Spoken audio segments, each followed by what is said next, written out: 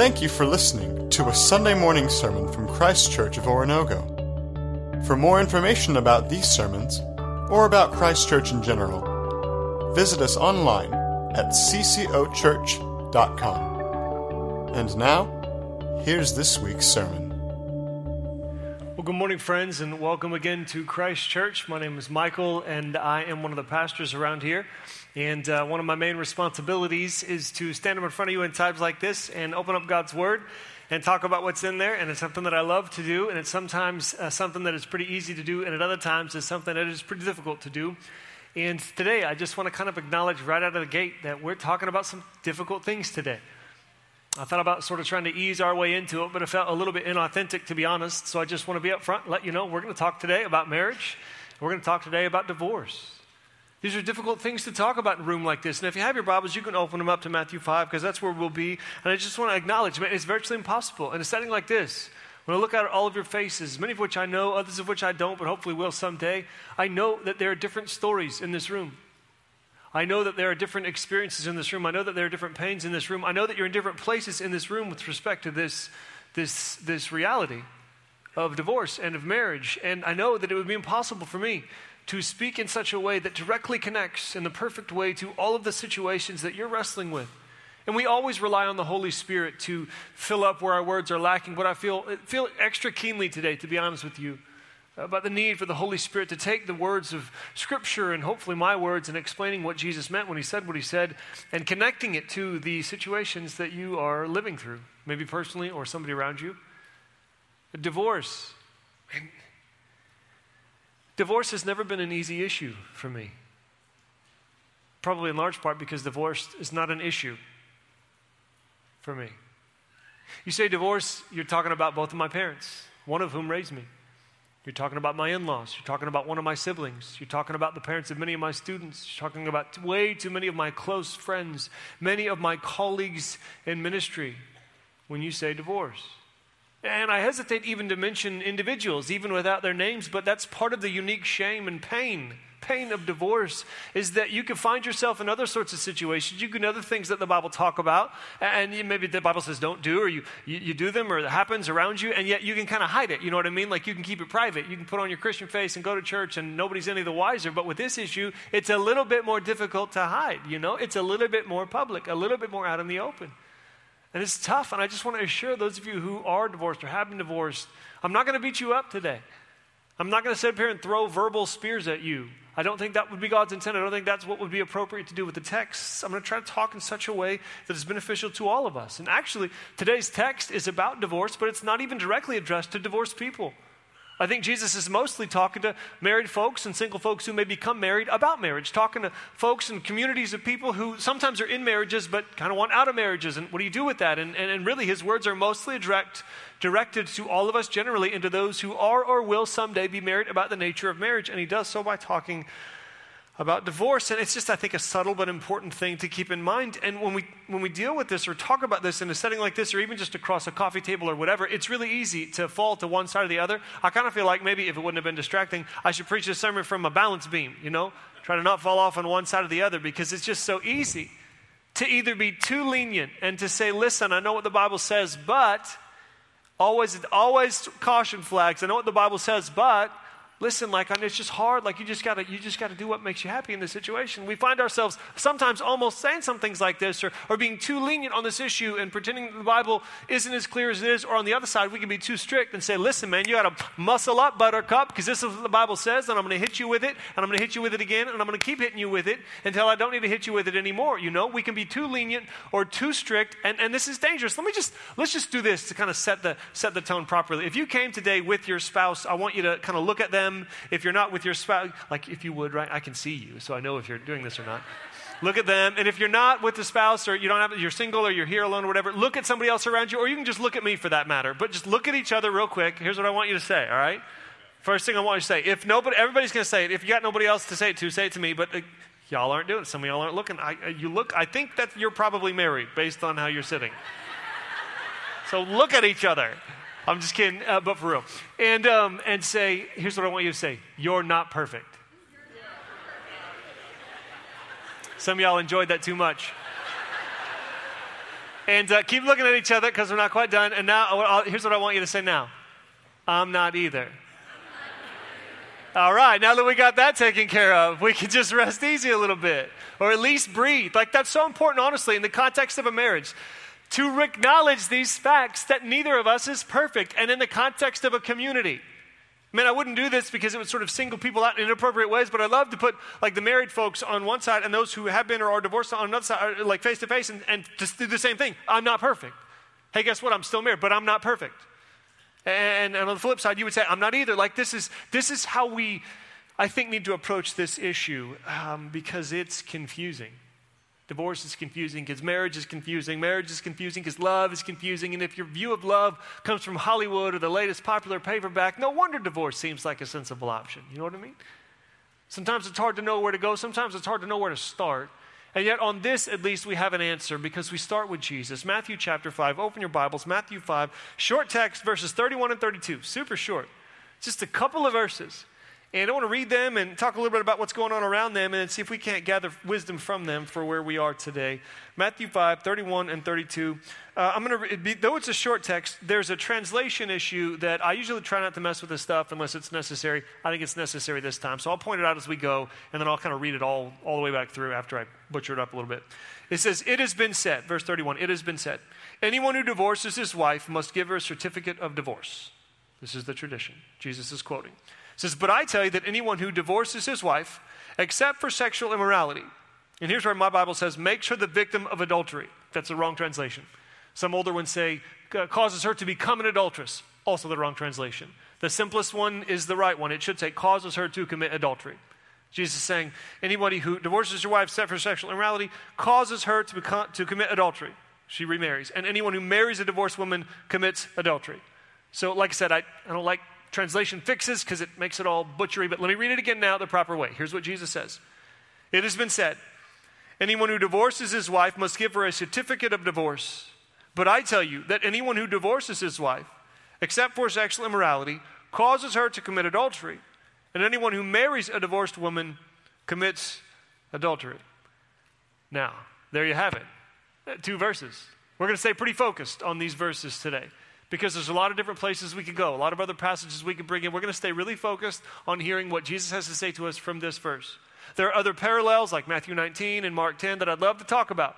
But here's the beauty of being in a series like the one we're in. It's called The Gospel is the series we're in, where we're walking through the life of Jesus front to back chronological order. We'll come to the other text when we get there, and we'll talk about what's said there when we get there. But for now, let's focus on what's said here, on what Jesus means with this strange teaching about the nature of divorce and adultery and marriage and what in the world are we supposed to even do with this. There is one passage that I need you to hear because it's the kind of background for this. You'll notice he said, it was said, and then anybody who divorces his wife must give a certificate. He's quoting or alluding to Deuteronomy chapter 24. And I'm going to read a few verses from Deuteronomy 24 because we need to understand something about the debates happening in their day, so that we can grab the truth from what Jesus says in context and apply it to our context. So Deuteronomy 24, here's the first 4 verses. Moses says, if a man marries a woman who becomes displeasing to him because he finds something indecent about her. It's a key phrase. We'll come back to it in a second. And he writes her a certificate of divorce, gives it to her, and sends her from his house. And if after she leaves his house, she becomes the wife of another man, and her second husband dislikes her and writes her a certificate of divorce, gives it to her and sends her from his house, or if he dies, then her first husband, who divorced her, is not allowed to marry her again after she has been defiled. That's a technical term in this context. That would be detestable in the eyes of the Lord. Do not bring sin upon the land the Lord your God is giving you as an inheritance. And so you have this Old Testament passage, which actually it's not even about the legitimacy of divorce. It's about saying if you're going to send your wife away with a certificate and then she remarries and then that doesn't work out, you don't get to bring her back. It's a way of protecting the sanctity of marriage. You can't just play willy-nilly games with it and act like it's no big deal. It's a way of protecting the woman, like the certificate protects the woman from the charge of adultery. Well, you're with another man. I thought you were married to him. No, he divorced me. Here's the certificate. Here's my proof that I'm not committing adultery. That's the idea of the certificate, was to protect the vulnerable. And in a lot of these texts, you'll notice that they're geared more toward the male. I think that's a cultural thing, or not I think, that's a cultural thing. In that world, it was mostly the males who initiated divorce. Now, by Jesus' day, there was some I don't want to use a good word like equality to describe this type of thing, but equality where both men and women could initiate divorces. So some of the parallel passages in other Gospels address men and women. I think we should hear them all as addressing all of us. Whoever can initiate a divorce, that's who this text is addressed to, and in that culture, that's all of us. Now, in their world, Jesus says, you've heard it said, anybody who can divorce a woman, you just got to give her a certificate. And there was debate about this. The traditional view on this was a conversation point at the time. There were some rabbis who were really lenient and said, you can divorce a woman for any reason. And it all comes back to this meaning of the phrase, if you find something indecent about her, what does that mean? And they would say, well, it means if you don't like something, if you don't like the way she cooks, if you don't like the way she looks, if you find somebody better, if you see greener grass, like you can divorce her, just give her a certificate, but you can divorce for any reason. And the more strict rabbis would say, actually, no, you can't divorce for any reason. This is referring to sexual infidelity, unfaithfulness in the marriage. If your wife is unfaithful to you in some way, then you can divorce. So they had their differing opinions on the legitimate grounds for divorce, but what they agreed on was that as long as you give a pink slip, as long as you write a certificate, you're abiding by the law. You're good. That's the traditional view. That's what Jesus is talking about when he says, it was said, anyone who divorces his wife must give her a certificate of divorce. And as always, Jesus offers a better way. We've seen this in the Sermon on the Mount multiple times. So you have like the worldly way and then the religious way, and then there's Jesus' way, which is different from both. And on all matters, the worldly way, typical way of the world is you kind of do what you want so that you can have more fun than everybody else. I mean, that's kind of the way the world often works. You do whatever you want, whatever you think is pleasing so that you can have as much fun as possible. The religious way looks at that and says, oh no, that's bad. No, what you do is you follow the rules so that you can feel superior to everyone else, you know? No, point your finger. Jesus looks at both and says, how about instead of either one of those, we follow my way, which is to become the people God made you to be, and so increase the joy of yourself and those around you. We've seen Jesus do this with different teachings already. That's what he does with this one. So he's going to take this traditional view and he's going to bring a little bit of a reality check to it. Saying, listen, your interpretations aren't as good as you think. The differences aren't as big as you think. So on the divorce issue, the worldly way says, just send her away. Who cares about being good? Who cares about being righteous? If she's not making you happy, then abort the mission. Get her out of here. Go, whatever. Just send her off. And the religious way says, oh no, we would never do that. Now, if you don't like her, you can send her away, but make sure you give her a pink slip. Like if you don't want to be married, that's fine. Just make sure you fill out the paperwork. That's the religious way. I mean, if you do this, then you're a good person and you're righteous, then God's pleased with you. And Jesus is back here saying what is fairly obvious from an outsider perspective. Y'all aren't as different as you think. You guys aren't that much better than them. So this is what you think God had in mind when he gave you these rules to protect marriage and to avoid adultery. He's like, are you serious? No, like your interpretation, oh religious folks, is not as godly as you would imagine. So here's a better way. Reality check, then a better way. Reality check, you're both wrong. Better way, stay married. Stay married. It's interesting because therefore, the action point in this passage is implicit. It's not actually stated. Usually Jesus gives an action point that's kind of surprising, so he states it very clearly. I don't know if you remember the anger text from a couple weeks ago, but he says, you've heard that it was said, anybody who murders is subject to judgment, don't murder. But I'm telling you, even a contempt attitude is subject to judgment. So your interpretation is not as good as you think. And then he says, therefore, go and be reconciled. If you've got a conflict with someone, try to work it out. He'll usually be very clear. Therefore, go and do this. Therefore, go and do that. Here, he just leaves it implicit because it's fairly clear. Instead of pursuing divorce, stay married. Are there exceptions? Yes, there are exceptions.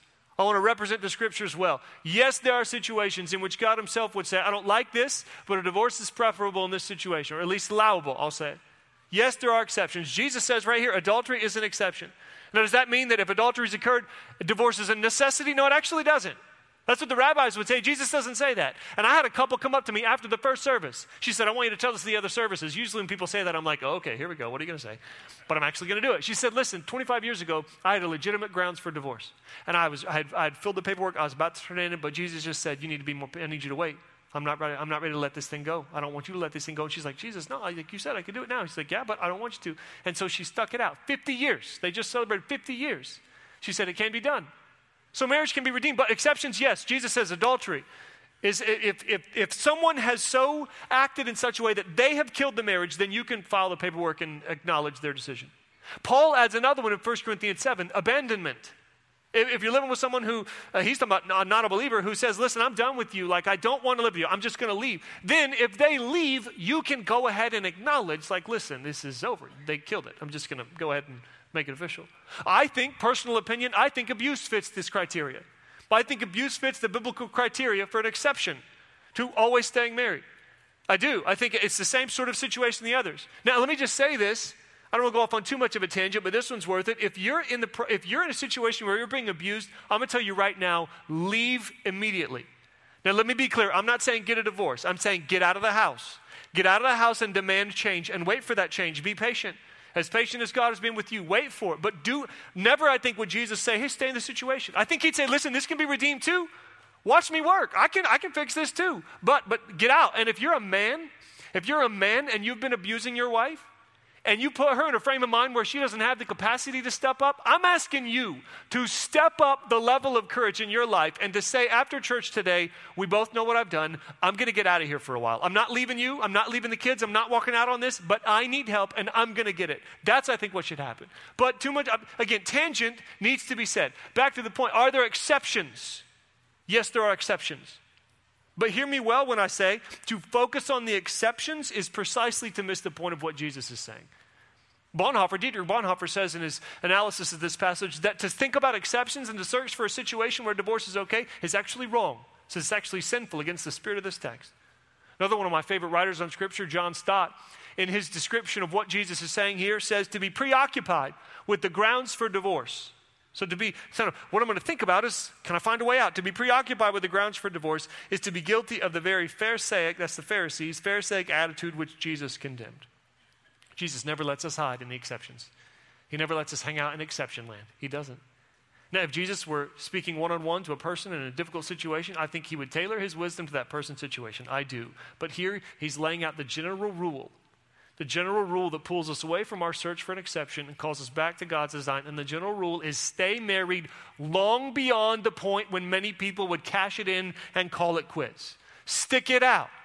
Clearly, he's not messing around. He says, listen, if you divorce someone, they go get married, it's like adultery is happening. What? Jesus, that's crazy. Are you serious? He says, yeah, God does, if your divorce is illegitimate, God doesn't accept it as legitimate. The piece of paper doesn't matter to him. What? Like, what are you saying, Jesus?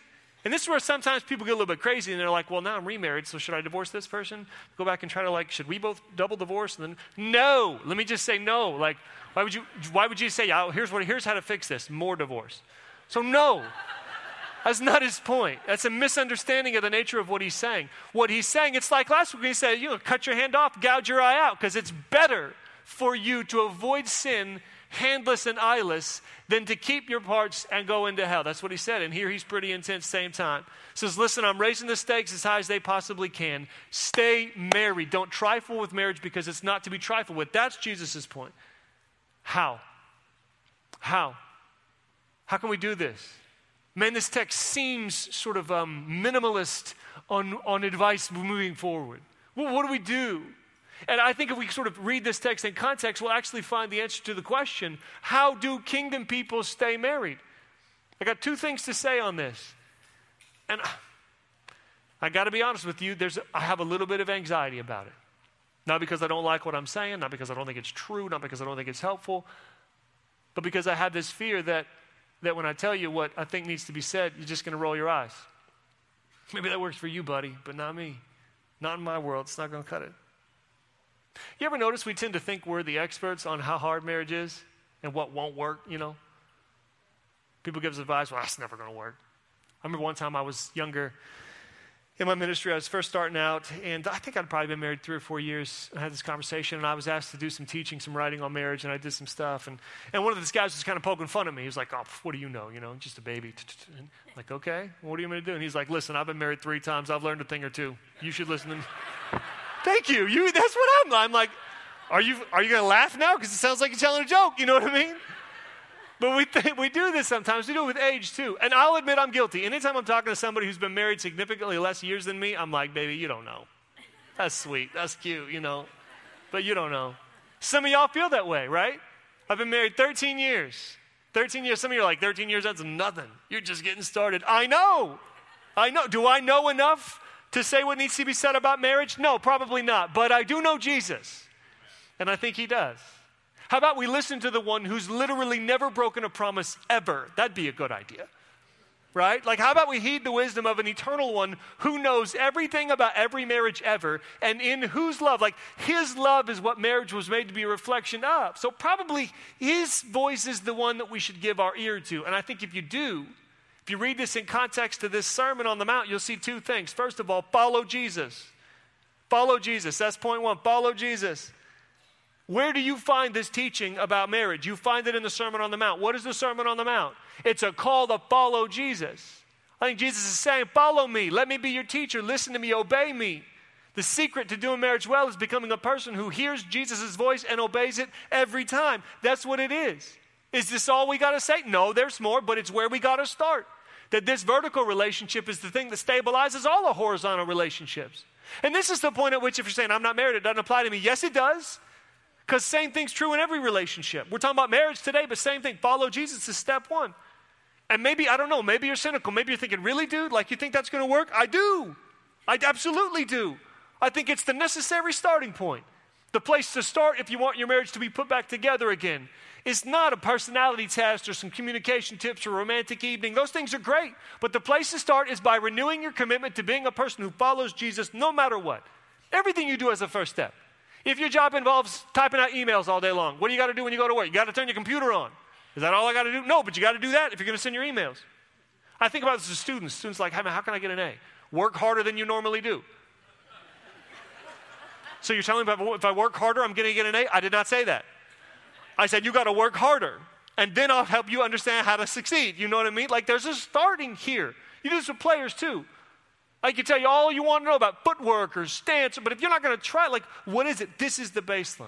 And remember that obeying Jesus is not some issue of like this slavish do whatever you're told to do just because you're told to do it. No, like Jesus is actively turning you into a new person, inside out loud. He's changing you from the inside out so that you live in such a way that people look at your life and they see God. They see what God is like, right? Let me just say it this way. This is the heart of what I want to say. Jesus is turning us into the kind of people who make marriage work. That's the thing. Jesus is changing us in such a way that we become the kind of people who can do this. So follow Jesus is the starting point. What would it be like if our marriages were filled with two people who lived out the teachings of Jesus, even in just this sermon? What if you were a person who did what Jesus said? And this isn't a new idea. Actually, one of the earliest preachers, John Chrysostom, not earliest, but great early preacher, John Chrysostom, 4th century. He was talking about the Sermon on the Mount. And he was looking back over everything that Jesus has said. And he was making the point that if you commit yourself to these things, then you're going to be able to make marriage work. He said, for if a man is meek, means your power's under control. He's meek and a peacemaker and poor in spirit and merciful. How would he send his wife away? He says, he who has a habit of reconciling with others, which is what Jesus told us to do, how's he going to remain at odds with she who is his own? Now, I think part of what it means to be a Christian is to acknowledge that Jesus is the first solution to every question about how to make life work. And if you make it your goal to be Jesus to your spouse, your marriage will get better. I think some of what this means is we need Jesus' view of marriage. I think part of what makes marriage so difficult in our world is that we put way too much pressure on it. You know what I mean?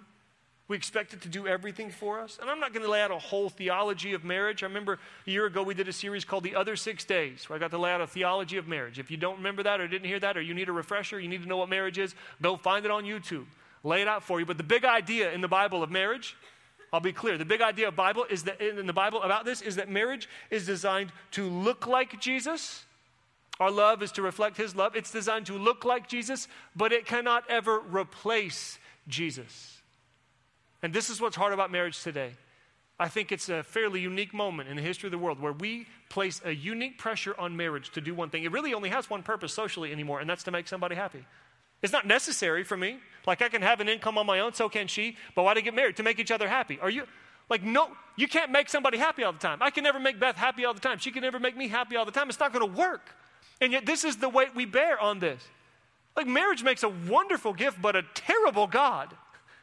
And maybe you think that's a little dramatic. Nobody's treating marriage like it's a God. Really? Because I think a decent definition of God is maybe whatever you look to for happily ever after.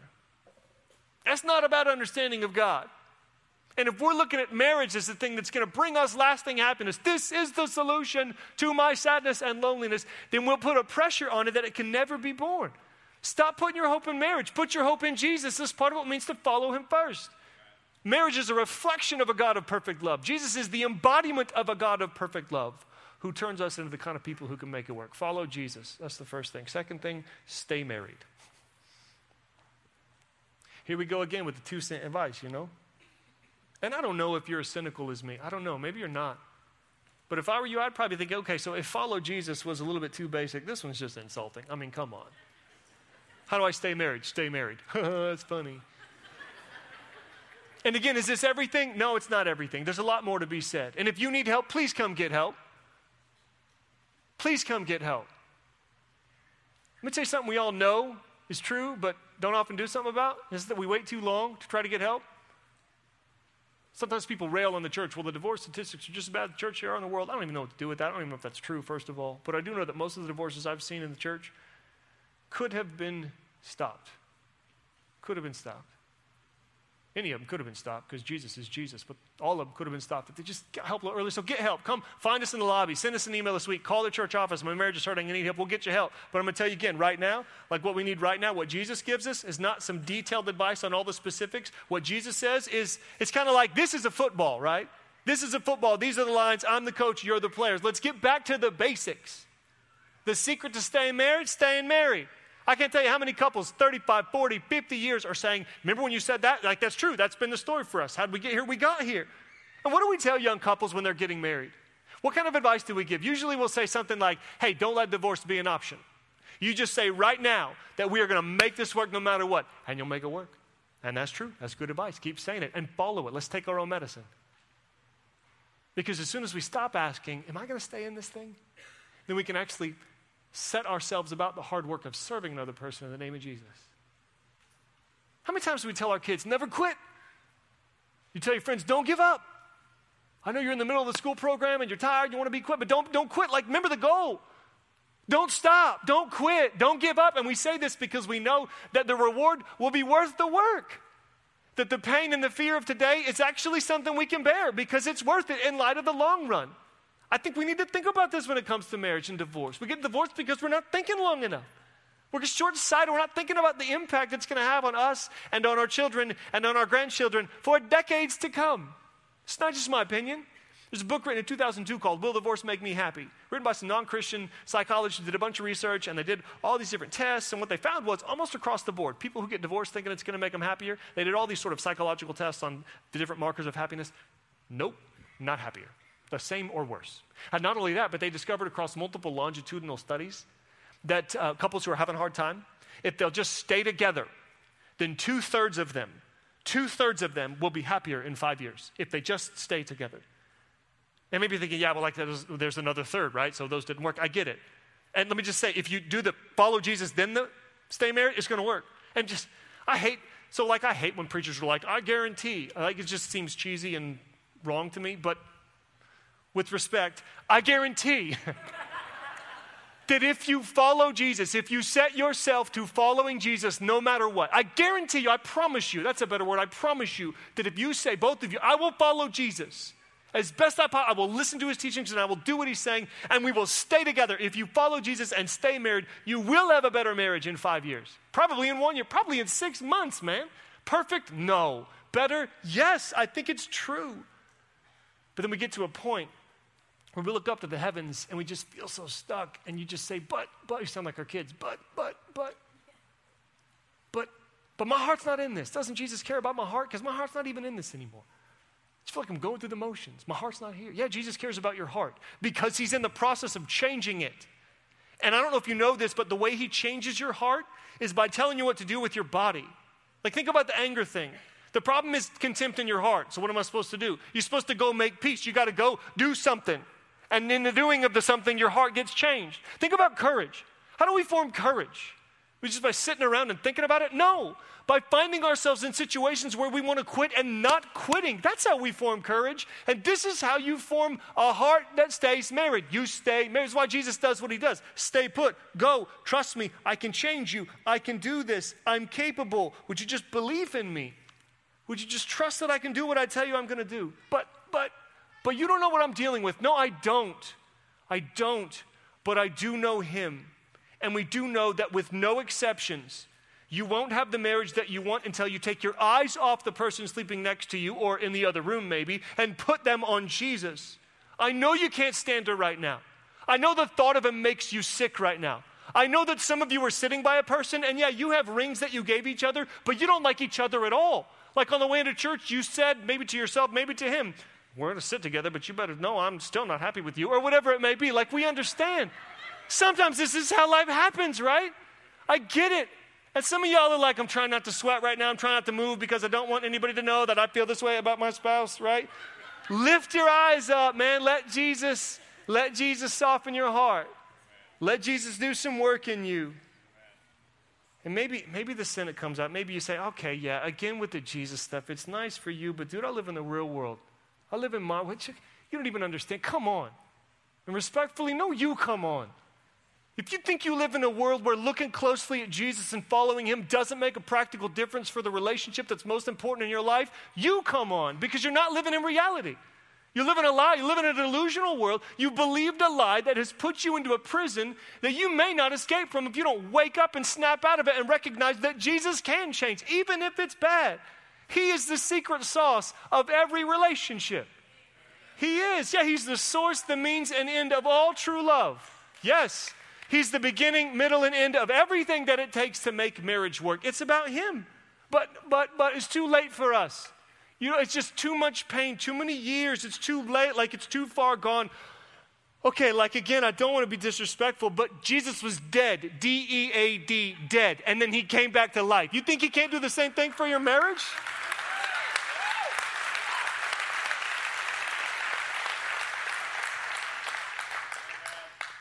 How do kingdom people make marriage work? Have you met our King? I mean, that's the answer. As simple as that.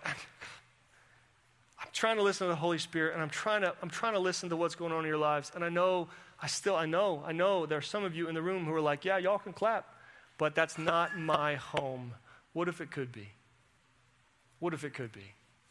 What if your story could be, I remember this time I thought it was over, and then I discovered that it wasn't. It was the hardest decision I ever made, but it was the best. What if in 25 years you're finding some goofy preacher out in the lobby saying, let me tell you my story? Because people need to know that if they just trust in Jesus, look to him and stay married, they can make it work. They can make it work. I know this goes against almost every instinct that we get from the culture around us. And we don't have time to unpack the cultural narratives that teach us that divorce is a good idea. Ideas like you just decide what's true and right.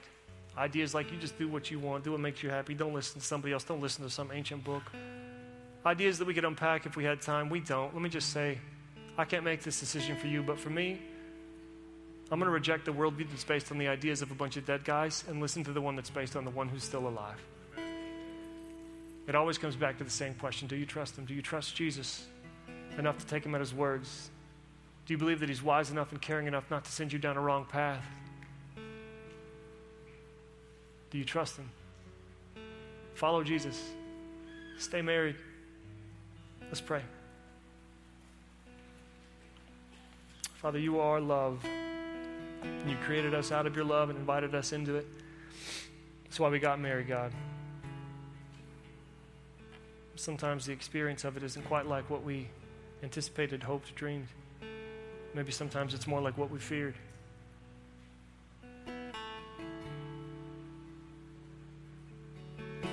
We're just entirely dependent on your spirit. Spirit of love in the room. Change us.